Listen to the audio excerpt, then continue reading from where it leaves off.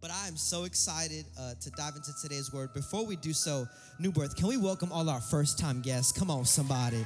Oh my God. If it's your first time here, we want to say welcome home. I want to say you look so good today. You are beautiful and amazing. You are so awesome for even joining us. And we honor your presence. If it's your first time here, you could literally be anywhere on a Tuesday night. You could be going up in the club on a Tuesday if you want. But you decide, I'm going to come and I'm going to spend time with some people that love Jesus. And it might be a little bit too ratchet for me, but don't worry. You'll match the energy one day. I believe it. But we love you. I want to let you know if someone invited you, they love you more than you love yourself. They believe in you more than you believe in yourself because they brought you straight to the source of happiness, of joy, of purpose, of peace. And so everything you've been looking for everywhere else, they grabbed you by the hand and said, no, you're going to find it here. Guaranteed, baby, guaranteed. We've been in a sermon series entitled The Book of Galatians. Anybody been blessed by it? It's been good? You've been learning something? Anybody in the room? Okay, cool. If you didn't clap, it's like, okay, whatever, I love you, don't worry. You're going to be blessed by it tonight. Come on, somebody. I'm so excited. We are closing off the series. Somebody's like, oh my God, no, baby, not in the series. I love this series. We're closing it off. It is the final week, and as Natasha, the amazing host of today's announcement, said, we are going ahead to a new sermon series. But tonight, if you don't take notes, please take notes. If you do take notes, can I see your notebooks in the air? Can I see the notes app? Okay, some people out here taking notes on a Tuesday night. I need you to take notes. It's the last week. Somebody say last week. And because it's the last week, that means there's good news. That means that after the next 32 minutes, which would probably be like 27 minutes in a realistic time, in the next 20 to 30 minutes, you would have completed an entire book in the Bible. Come on, can you clap it up for yourselves? Y'all did so good. Y'all read so consistently. I'm so proud of you. By the end of tonight, you're going to be able to say that in 2021, I read an entire book in the Bible. The reason we did this series is because you would see how beautiful, how fun, and how simple it is to just read God's word and receive so much from it. And so my goal is that you would get a new book in May. Come on, somebody. Anybody with me? You get a new book for yourself in May. Come on, maybe some of us are going to Revelations, praying for you, bro. Oh my gosh, that's going to be tough. But anyways, God bless you. Some of us are going to go right to the beginning, Genesis. Maybe you decided, man, this was so cool. I want to read the whole Bible. Shout out to you. Let's do it. Get around some people, get around some friends that you meet tonight and read the book of Genesis with them. Some of you, it's going to be John. Some of you, it's going to be Leviticus, praying for you as well. Some of you, it's going to be Proverbs, and you're going to be preaching next month. I don't know. You're going to get some good wisdom out of that. But my goal is that you would receive today's message and say, man, if we can read the Bible here in 30 minutes and read an entire book in 1 month, imagine what God can do through me for the rest of the year. And so tonight, I want you to take notes. If you're taking notes, I want you to ask the person next to you a question and then write that question down as today's title. Ask them, am I a Pharisee? Is that me? Yes, you are. Oh my God, no, you were supposed to answer that. Chill, what's wrong with you? Title of tonight's sermon is, Am I a Pharisee? If this title is too confronting to you, just write down Galatians chapter 6. That's a little simpler to write down, but that is the title of today's sermon. I want to read to you the beginning of this chapter as Paul is finishing off the letter. We're going to pray and dive right into this word. Come on, read it with me. Brothers and sisters, if someone is caught in a sin, you who live by the Spirit should restore that person gently. Somebody say gently. Should restore that person gently. But watch yourselves, or you also may be tempted. Verse 2, carry each other's burdens, and in this way you will fulfill the law of Christ. If anyone thinks they are something when they are not, they deceive themselves. He coming for our heads on this last chapter. Verse 4, each one should test their own actions. Then they can take pride in themselves alone without comparing themselves to someone else. Verse 5, this is where he gets a little cutthroat here.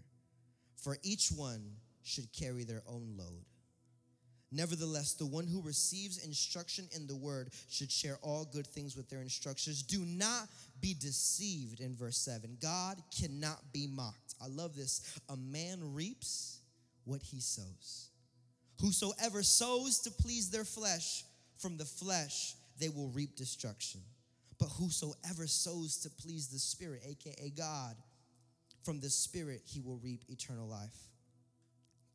might say something that's going to offend you. I didn't say it. Paul said it. I'm just repeating his words to y'all. Verse 9, let us not become weary in doing good, for at the proper time we will reap harvest if we do not give up. Therefore, as we have opportunity, let us do good to all people, especially to those who belong to the family of believers. Let's bow our heads and close our eyes. God, thank you so much for tonight. Thank you for the reading of your word. Thank you, God, for allowing us to dive into this, to dissect this, to speak truth, and God, hopefully for our lives to be changed, God.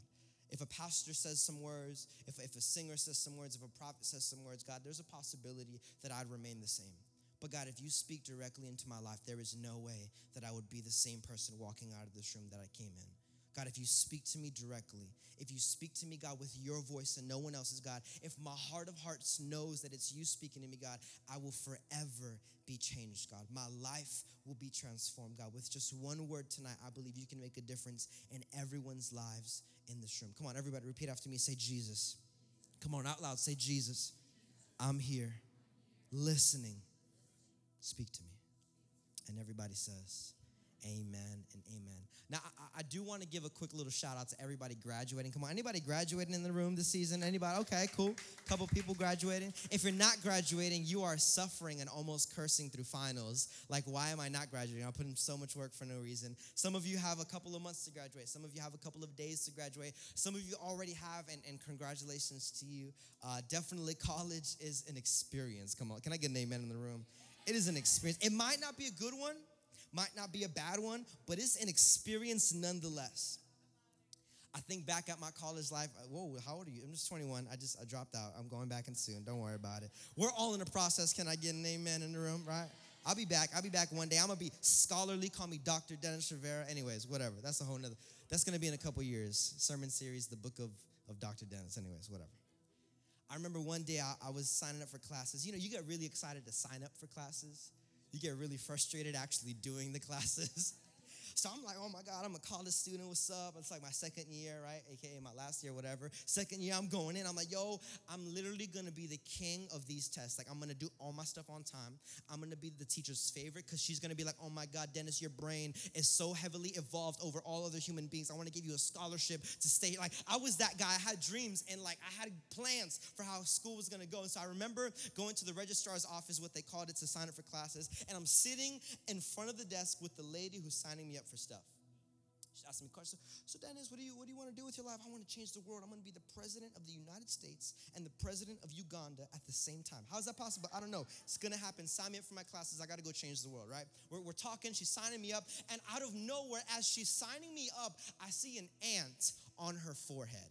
It's the most distracting thing I've ever experienced in my life, right? And I'm telling her like, oh, what about this class on Thursday? And I'm looking right at her forehead. What about that class on Friday? And I'm following her forehead back and forth as the ant is crawling. And then it goes down like right by her eye, but she's just like, you know, like, right, the old lady's just crazy nails, super strong nails, right? She could like break a bone with her nails, just like, and she's like, okay, let me see this availability. How about this professor? I'm like, I don't know who that is. Tell me about it. And the ant is just going all up on her business. Like, her makeup had line smears of the ant's footprints. I'm just kidding. But it was going all over the place, right?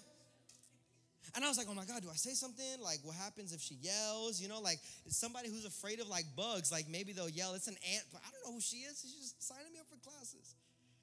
And long story short, your boy is definitely not the holiest of holies. And so the entire conversation went through when I didn't tell her that there was an ant on her face. Now, either she has bad nerves or she was way too caked up on her face to feel the footsteps. I be feeling mosquitoes on my face at the basketball court. Like, I'm playing a full game, and I know when something bit me. And so I don't know how she didn't know. But long story short, it crawled all around her face. It went her neck. It went behind her, and I lost it. And I was just like, oh, yeah, just sign me up for all those classes. Just go ahead, I guess so. I don't know. She's like, hey, is everything okay? Yeah, we're doing great. I don't know. Are you itchy? I'm kind of itchy. I don't know, right? I leave the office, sign up for my classes, and all day long, I'm thinking about this ant. My brain is going so crazy. Did it eat her? Is she allergic to ants, and maybe me not saying anything led to her death? I don't know. Did the ant bite her and now she mutated into Ant Woman? I'm going crazy. My brain is at 1,000. I'm in the elevator and I'm like, oh my God, what if I would have told her I could have saved her life, right? I see an ambulance and I'm like, oh my God, is that for her? I see a cop car, oh my God, is that for her? What's going on? Is this woman alive? Long story short, I don't know if she's alive. I left, I never went back, and hopefully she didn't die. See, the reason I share this story with you is because I really want you to understand something about your life. And it's that everywhere you go, in school, at church, at your job, there are people walking with ants all around their face. Let me translate it so you understand. There are people walking with anger all around their face, sadness all around their face, addiction, depression, anxiety, frustration, divorce, poverty. There's people walking with ants all over their face, sicknesses all over their face, different internal and external problems all over their face. And if we are not the church that Jesus wants us to be, we will do exactly what Pastor Dennis did at this office. We would notice every ant crawling on their face, every sadness in their lives, and what we would do is stay silent about it. See, but I believe God is calling a spirit-filled church to walk, as in what chapter 1, 2, 3, 4, and 5 said, to walk by the Spirit as sons and daughters of God, to let people know, hey, you got an ant on your face, and I want to help you out. But so many times, I find Christians to be the rudest people. I find Christians not just to be the rudest, but to be the most quiet. We're reading chapter 6 of Galatians, and I need you to understand that Paul spends 60% of this final chapter on this one idea: do good to others. As we read it, he says things like, don't get tired of doing good. He says things like, carry one another's burdens. He says things like, be together, serve one another, because one day you'll end up harvesting or reaping what you've sown. And it's Paul's final sentences. He's got 18 sentences in the last chapter, and he spends 10 of those 18 telling the church, make sure you do good. Make sure you continuously serve one another. I want you to write this down. This is going to start our conversation, and it's that we should never be too busy for people. Shouldn't. We shouldn't. See, the reason Paul spends a lot of time talking about this is because I believe we have this belief that they also had. Someone told us that it was okay to only meet people in church. Someone told us it was okay that as long as you're reposting something, you got the job done. They told us that as long as you made it to the protest and you showed everyone that you were there, you did everything that you could have done to make a difference. Someone told us that, hey, if you only hang out with them after service, you're a true part of the community of faith. And now Paul is talking to these people saying, no, wait, hold on.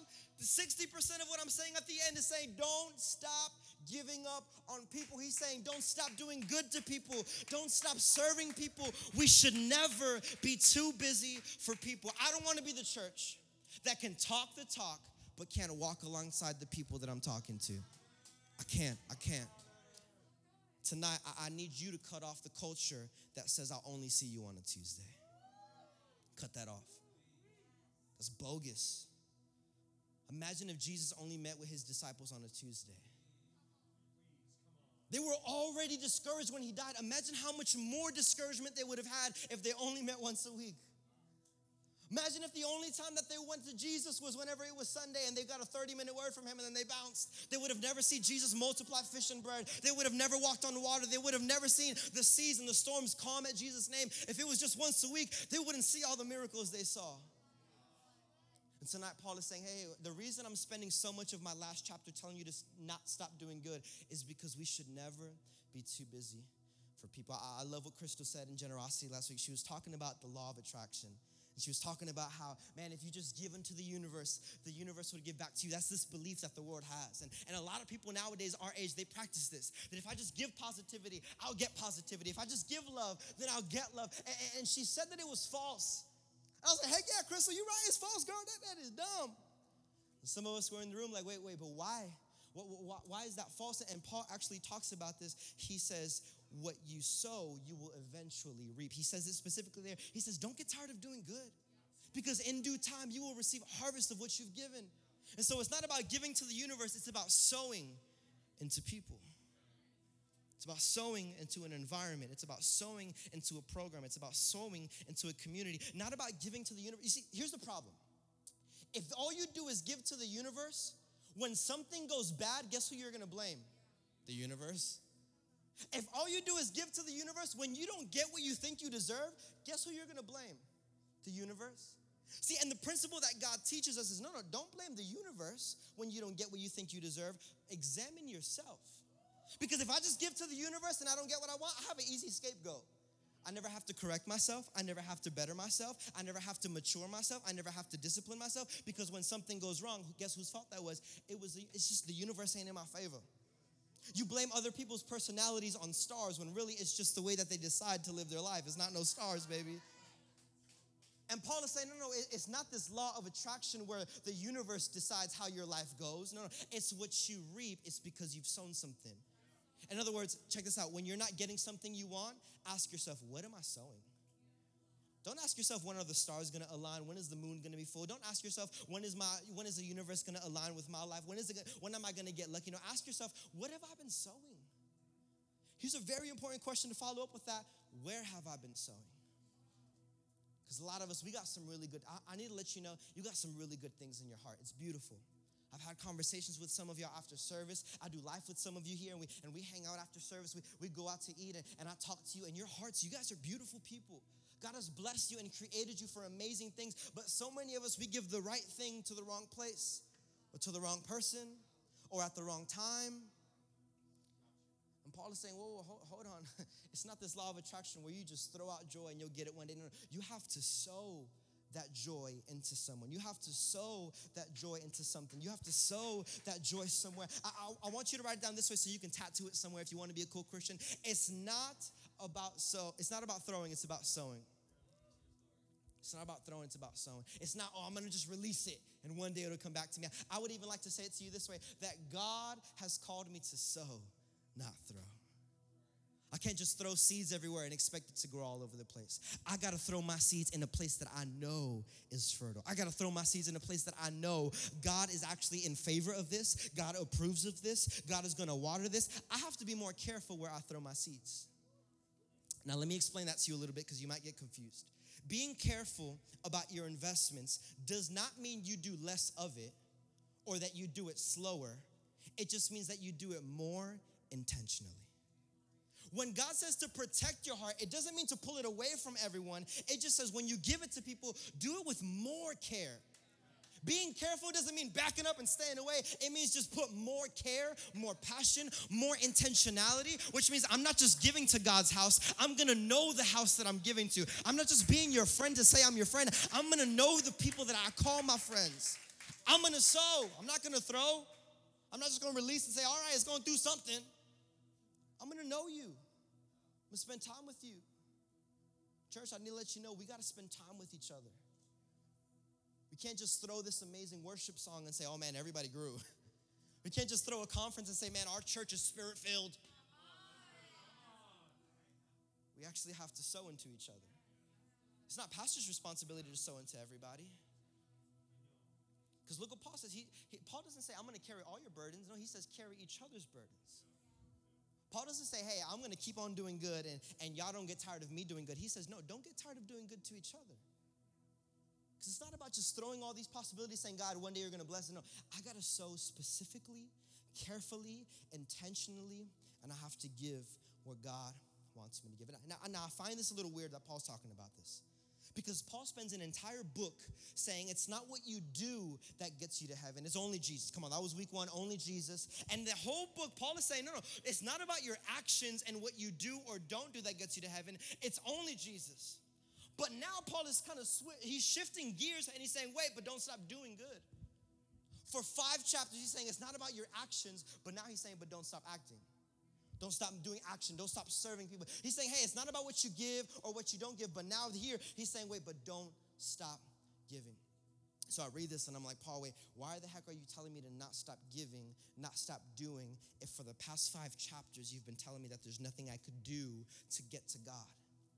And it's because Paul is teaching us something we all need to understand about our faith. And it's that there has to come a certain point in your relationship with Jesus where it's no longer about getting to heaven.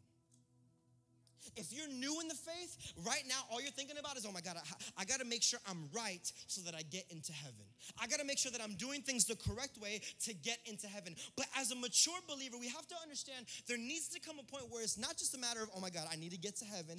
I need to go ahead and do this. I would actually say it this way, that a mature Christian should desire to live like heaven while living on earth. There has to be this mental shift in your relationship with Jesus where it's not just about where he's going to take you in eternity, but where he's taking you right now.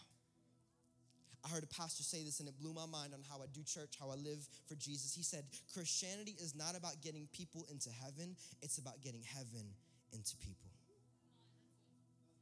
And when I read that, it's almost like it just clicked in my head. Like, dang, I've been thinking this entire time, I'm trying to take people somewhere. I'm trying to take people to a place. But I'm realizing now that heaven is not about a place, it's about a person, and his name is Jesus. And the goal of all of this, the reason why we sing the way we sing, the reason why we greet you at the doors, the reason why we love you and we share so much love is not because we want you to go to heaven. It's actually because I want you to meet a person. I don't love you because I want you to end up in eternity in heaven, even though that might be an end goal that I have. But the main reason, or at least what should be the main reason, is that you would have heaven living in you, not that you would end up in heaven. There's just so many Christians that they just focus themselves on works and what they can do to get to heaven. I remember I was growing up, and I would always ask my mom. You guys heard my story last week with my mom and how I was a principal's kid, so we were always at the school. We would be there till 7 o'clock at night, 8 o'clock at night, and on the bad days, we would be there till 9 o'clock at night. And I remember always asking my mom, can we go to Burger King? Every time we would get out of work, it's just really late. I know, I love Burger King. I say, Mom, can we go to Burger King? I love Burger King. Mom, can we please go? Sometimes my mom would be like, I see mijo, let's go, I'm hungry. And we would pull up and I'd be like, hey, we're going to Burger King? What's up? Give me the crown. Give me the kids meal, right? If we go to McDonald's, give me that toy. If we go to Taco Bell, I just want the box. I want everything, right? And she would always say, all right, let's go. But then there were certain moments, these moments pissed me the heck off. And you know exactly what I'm doing. When my mom, she was on the phone. You know when a Hispanic mom's on the phone, it's like, I see me, mira, cállate. And like, she was, right, she's just in her conversation. It's almost like Puerto Rican moms, they literally just tattoo the phone onto their head, like it's just there. You take it off, you can see a suntan on the side of their face, right? And I remember sometimes we would leave out of my mom's school very late at night. It was family business, so it was normal. She would be on the phone talking to somebody. Oh my God, mira, en esta persona, and I'd be like, Ma. I'm looking at like McDonald's, Burger King, whatever it may be. I'm like, oh my gosh, no. I'm like, Ma, hey, psst. Right? You don't want to interrupt her because she'll yell at you, but you also really want to make sure you don't pass by it. Ma, can we go to Burger King, Ma? And all of a sudden, it's like we're about to pass. I'm like, Ma, can we go to Burger King? And sometimes she would pull in, and I'd be like, hey, we go to Burger King, what's up? Sometimes she would drive by, and I'm looking at the window like a little puppy, just watching it go away. I'm looking at it, just gets further. I go to the back seat, and I'm like, you're going to hit a U-turn, right? She's like on the phone ignoring me. You're going to go? You're not going to go? He says, it's so interesting to me. When I knew that my mom said yes to going to Burger King, I didn't bother looking out the window. I just sat in my chair. You know, my parents, you can even ask them this. I was such a fat boy that I did not know I would do this, but I would sing every time we were in the drive-thru. I don't know how it happened. One day I was singing at the drive-thru, and my dad's like, why do you always sing when we're at the drive-thru? And I'm like, excuse me? Excuse me? That's like fat offense, right? Like when someone tells you you're fat and you don't want to, I don't sing. It's like, right, there's nothing wrong with singing, but chill. And every time my mom would say, yeah, we're going to Burger King, I would just sit and I would sing. I was like, hey, praise Jesus, hallelujah. You're worthy. I will wait on you, Jesus. But when I didn't know if she approved of us going to that location, I was in anxiety. I was like, well, are we going to go? Are we not going to go? Is she going to take the turn? Is she not going to take? Is she going to keep on going? Are we going to make it? And it's the same thing with us as Christians in heaven. When you understand that God said, yes, you're going to go to the location, you can sit back and relax. You can live through your life. But when we live in a space where we don't know if we're going to make it to heaven or not, we sit with this anxiety and we look at the window and we're saying, God, are you going to turn into the place? Are you not going to turn into the place? And there's so many Christians that they're living their life with Jesus in anxiety because they've forgotten that Jesus already said yes to eternity. Tonight, I'm literally just repeating the words of Paul. Like, yo, eternity is secure. And so the reason why he's talking about this in his last section so much is because he wants us to understand what he understands. I'm going to make it to heaven. Because I love Jesus. I'm going to make it to heaven. So my focus and my worry should no longer be on when heaven is coming, because I now understand that heaven lives in me. See, this is why Paul spends the last section, the last 60% of his final chapter saying, hey, keep on doing good. You don't got to worry about whether doing good people are going to take advantage of you. You're going to heaven. You don't got to look out the window to see where you're going to end up. You're going to heaven. You can just follow Jesus with joy, with pursuit. You don't have to rest all the time. You don't have to sleep all the time. You don't have to pray for purpose. You could just go through life and know that at the end of everything, you're going to make it to heaven. See, he switches the tone in just a little bit. We're going to finish right here. In Galatians 6:11, this is where it switches. He says, now notice what large letters I use as I write these closing words in my own hand. See, because Paul, when he would write different letters, he had a partner with him. Every letter, it might have been a different partner. And he would say it verbally, and the partner would write it down. But in this particular chapter, when he's closing, what he's saying is, I grabbed it from my partner. I put it in all caps and all bold. Obviously, they didn't have that back then. But he was writing L like up, down, to the right, left, up, down. Like he was just going over the L like a lot of times when he wrote. On the G's, he was going over like twice, and just he was making sure that these letters, if they missed anything in the letter, they would at least see these words. He says, notice what large letters I use as I write these closing words with my own hand. Verse 12. Those who are trying to force you to be circumcised want to look good to others. I want you to write this down. There's a difference between doing good and looking good. It's a difference. It's a difference. And society has taught us that an aesthetic is an answer. As long as it looks good, oh, it is good. As long as your IG looks good, then your life is good. As long as your IG story is pretty, then your real life story is beautiful. And Paul is seeing us here. He's saying, hey, they're trying to force you to be circumcised, to live this lifestyle, because they want to look good to others. They're not even changing you for you to look good. They're changing you for them to look good. Look what he says in verse 13. And even those who advocate circumcision don't keep the whole law themselves. They only want you to be circumcised. Why? So they can boast about it and claim you as their disciple. Can I change that last word for you real quick? I promise I'm not changing the Bible. I just want to make it relevant to your life. They only want you to be circumcised so they can boast about it and claim you as their followers. I think we've created this influencer lifestyle, and it's led into our faith, where I want to make sure I have as many followers so everyone can see how strong and powerful and wise I am. And Paul is speaking against this because the church at this moment, they were being convinced by these individuals who didn't even care about them. All they cared about is how many followers they had. You see, in this situation, we actually have a title for them, and it's a Pharisee. It's very interesting to understand that Pharisees actually died out about 60 to 70 years after Jesus resurrected, almost around the same time that Paul is writing this letter. And so it is safe to say that as Paul is writing these letters, he is fighting against Pharisees. Now, Pharisees actually started, it was a group of individuals who started about 100 to 200 years before Jesus was born. And from the moment this group of individuals got together, their sole goal was to add to the law of God. Whatever made their life more convenient, they would change those rules, the 10 Commandments, what we've been talking about this whole book, they would change those rules and they would go ahead and add to it so that whatever served them, the people could follow in suit. So for an example, let's say a Pharisee that said, man, every day I got to wake up and pick up the mail from the church and I got to read it so people read the needs of our community. The Pharisees would then collectively come together to change God's word and add to it to make a law that people had to go pick up the mail.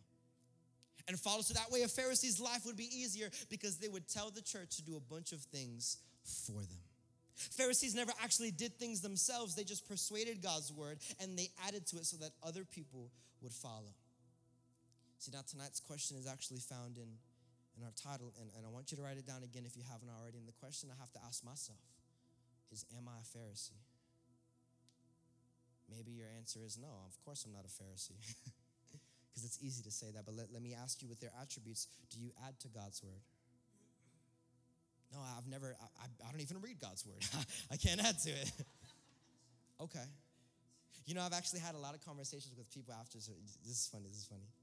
Pastor Dennis, oh my God, that word, so good. On time. And every time I always make it my purpose, and I try my best to be like, okay, well, what did you get from it? Like, I want to know. Like, I said it and I got some good things from it, but what did you get from it? And the person would respond with the exact opposite of what I preached. I preach about free will. This is just an example, but it's happened so many times. I preach about free will and how God gives us freedom so that we could give God back our freedom and follow life how he wants us to live. And I'm like, so what did you get from the sermon? They're like, man, I just felt like God was telling me to keep practicing my free will.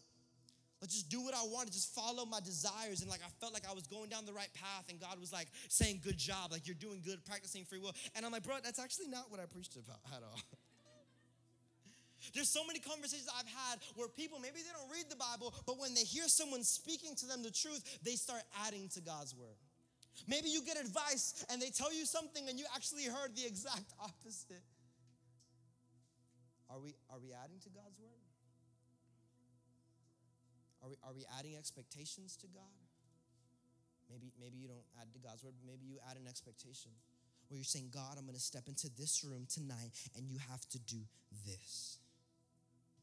See, it's not bad to expect from God, but it is unhealthy to specify exactly what God needs to do for him to be God in your life. That's bad. It's real unhealthy. Am I adding to God's word? Am I getting in the way of his plan in my life? Do I allow God to be God? Like, this is a really good question you need to ask yourself. Am I letting God do as he wants in my life? You see, Pharisees could never be told what to do, but they always told people what to do. It's a good sign that you're a good sign that you're a Pharisee is ask yourself this question. When was the last time you got corrected? If it's been a long time since you've gotten corrected, chances are you're really bad at getting corrected. When was the last time you got advice? If you don't get advice often, chances are that you're really bad at receiving advice.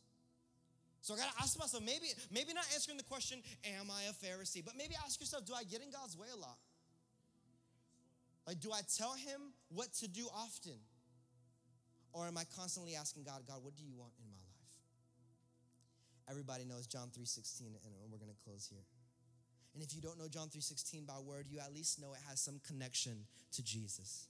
John 3:16 is, for God so loved the world that he gave his one and only son, that whoever believes in him shall not perish, but they will have everlasting life. This is not something that someone else wrote. This is something Jesus said. This verse, John 3:16, is the logo of our faith. Like, if you think of Christianity, the first verse that comes to mind is John 3:16. It's the single most important thing that Jesus said because it is the completion of all of his plan. For God so loved the world that he gave his one and only son, that whoever believes in him will not perish but have everlasting life. And many people know this verse, but what they don't know is that Jesus said this to a Pharisee. When Jesus says the most important verse in scripture, that's arguably, he's saying it in a conversation with the Pharisee. John chapter 3, the Bible talks about a man by the name of Nicodemus going to Jesus in the nighttime. A lot of scholars say that he went to Jesus in the nighttime because he was ashamed of being seen by other Pharisees going to Jesus. And I can imagine him, they're like probably chilling outside a tent. There's like fire and there's like a bunch of stars, a couple of trees around them, giving them shade. The moon is coming out, and Nicodemus is like hoodie, right? He's got like the whole hoodie thing going on. He's like, all right, where's Jesus? He's going around the tents of wherever people are staying, going around the cities, whatever, and he goes to Jesus. And the Bible says that when Nicodemus goes to Jesus, he's like, yo, Jesus, I just want to let you know, the Pharisees, we actually know God's with you. Like the people that were always against Jesus, he's speaking on behalf of all of them, and he says, hey, we know God is with you because of all the miracles, signs, and wonders that you're doing. And look at Jesus' response to him. He says, Nicodemus, truly, truly, I tell you that unless you are born again, you will not see the kingdom of heaven. Out of this conversation, the most important verse that we all know comes about. And Nicodemus' response to Jesus is, how can an old man be born again from his mother's womb? I love the response of Jesus. He says in John 3:6, flesh gives birth to flesh, but the Spirit gives birth to the Spirit. I heard a pastor say this, and I'm going to say it exactly as he did because it changed my life recently. He said, it's not works, it's birth. It's not works, it's birth. It's not a thing you can do. You can't be sworn in, he said. He said you have to be born in. Well, how can I don't understand I've already been born. How do I do this again? Jesus says, flesh gives birth to flesh, but the Spirit gives birth to the Spirit. See, this verse might be a little bit confusing because there's certain things that you don't understand until it makes it to your house. Obviously, I was born. That's why I'm standing here today. Obviously, you all were born. But very recently in my family, we had a big loss. One of my sister, not one of my sisters, I only have one of my sisters. My sister, she recently got pregnant, and it was exciting. It was good news. We were celebrating, and life doesn't matter as much until it enters your house, right? Like, oh my God, like my uncles, they have grandkids, and my cousins have given birth. I'm like, hey, shout out to you. But it wasn't until it entered my home that I was like, oh my God, a baby? Oh, holy crap. About 3 months later in the process, we were celebrating. We were so excited. Unfortunately, the doctor gave us news that it was a miscarriage. See, now it's very similar because when I was in the 3rd grade, my teacher had a miscarriage. And again, in the 4th grade, my teacher had a miscarriage. It was a different teacher. And so I have experienced miscarriages, but it wasn't until it entered my home that it was just different. So my family, we took this large trip and we went to Texas for a weekend, and we just got away from the world because it was such a pain. For some of us, it was pain. For some of us, it was discomfort. For some of us, it was misunderstanding, but we just didn't understand what was going, like, why was this a part of God's plan? So obviously, we're spending time, we're talking about what happened, and they shared that the baby was turning in the womb. And as it was turning, the actual sac that the baby was in tore open. And so the process of the baby stopped because what was supposed to be closed was open. And I remember as I was preparing for this message, and Jesus says, flesh gives birth to flesh. I thought of my sister and her child. But then when Jesus says, but the Spirit gives birth to the Spirit, I thought about Jesus and me. And I had to ask myself, Jesus, am I turning too much where I'm at right now? Am I moving too much where I'm at right now? I understood what happened there when the flesh gave birth to flesh, but God, in my spirit, what's going on here? And some of us, we have this question, well, Pastor Dennis, I understand that I got to keep doing good. I understand that it's not about works, it's about birth. So how can I get born again? I remember Jesus responded to me. He said, Dennis, it's stillness. Can you sit still and let me birth things in your life? Can you sit still and let me process things in your life? Like, how many times do we actually say, God, I'm not telling you to stop, I'm gonna stop, and you work. God, I'm not telling you to go, I'm gonna actually go ahead, stay still, and I'll let you do as you wish. When was the last time you gave God 110% permission to do everything He wanted to do in your life? And you didn't take it back a week after. And you didn't decide to make your own decisions after. See, because the flesh will give birth to flesh, but if you want to be born again in Jesus, ready? The Spirit will give birth to a spirit. Tonight, this entire series is closed with this idea. This is why we talked about it, ready? Because we want your faith to be genuine. No more bogus Christians, bro. Like, no more you do really good in service, but then when you get out, like you're a buckaroo, right? Just to say it that way. No more of that, man. No more of undisciplined Christianity where when I'm in the room, I can practice everything pastor requires of me, but when I get out the room, I'm just going to do my own thing. No more of saying, God, I give you everything, but then going back and taking everything from God. No more surrendering partially and then taking back from no more of that. Pastor Dennis, how do I do that? You have to let the Spirit give birth to a spirit in you. See, now Nicodemus was in this moment with Jesus, and I feel so bad for him because he just didn't understand it. Because he was thinking physically, not spiritually. And tonight, I want to let you know, God maybe has not been tugging on the hairs on your skin, but He's been tugging on your heart. Say, hey, give this up to me. Surrender this to me. You've been too focused on this and you can't live life. Give me that. Because the more you're turning inside the womb, the more you're likely to break it and tear it and stop your development. Tonight, God is saying, hey, whoa, if you want to be born again, just sit in my presence. Just sit with me. Come on, every eye closed, every head bowed. Come on, I believe the Spirit of God is in this room, and I believe He's been speaking to people. I believe He's been calling people to action. I believe He's been challenging individuals. Nobody's looking around. Every eye is closed, every head is bowed. Come on, right now, God, the Spirit is moving over you, and it's not in a way that you'll feel it on your skin. You might not feel it on your flesh, because flesh already gave birth to flesh. You're going to feel this in your spirit, because God right now, He's bringing His Spirit to give birth to a new spirit in you.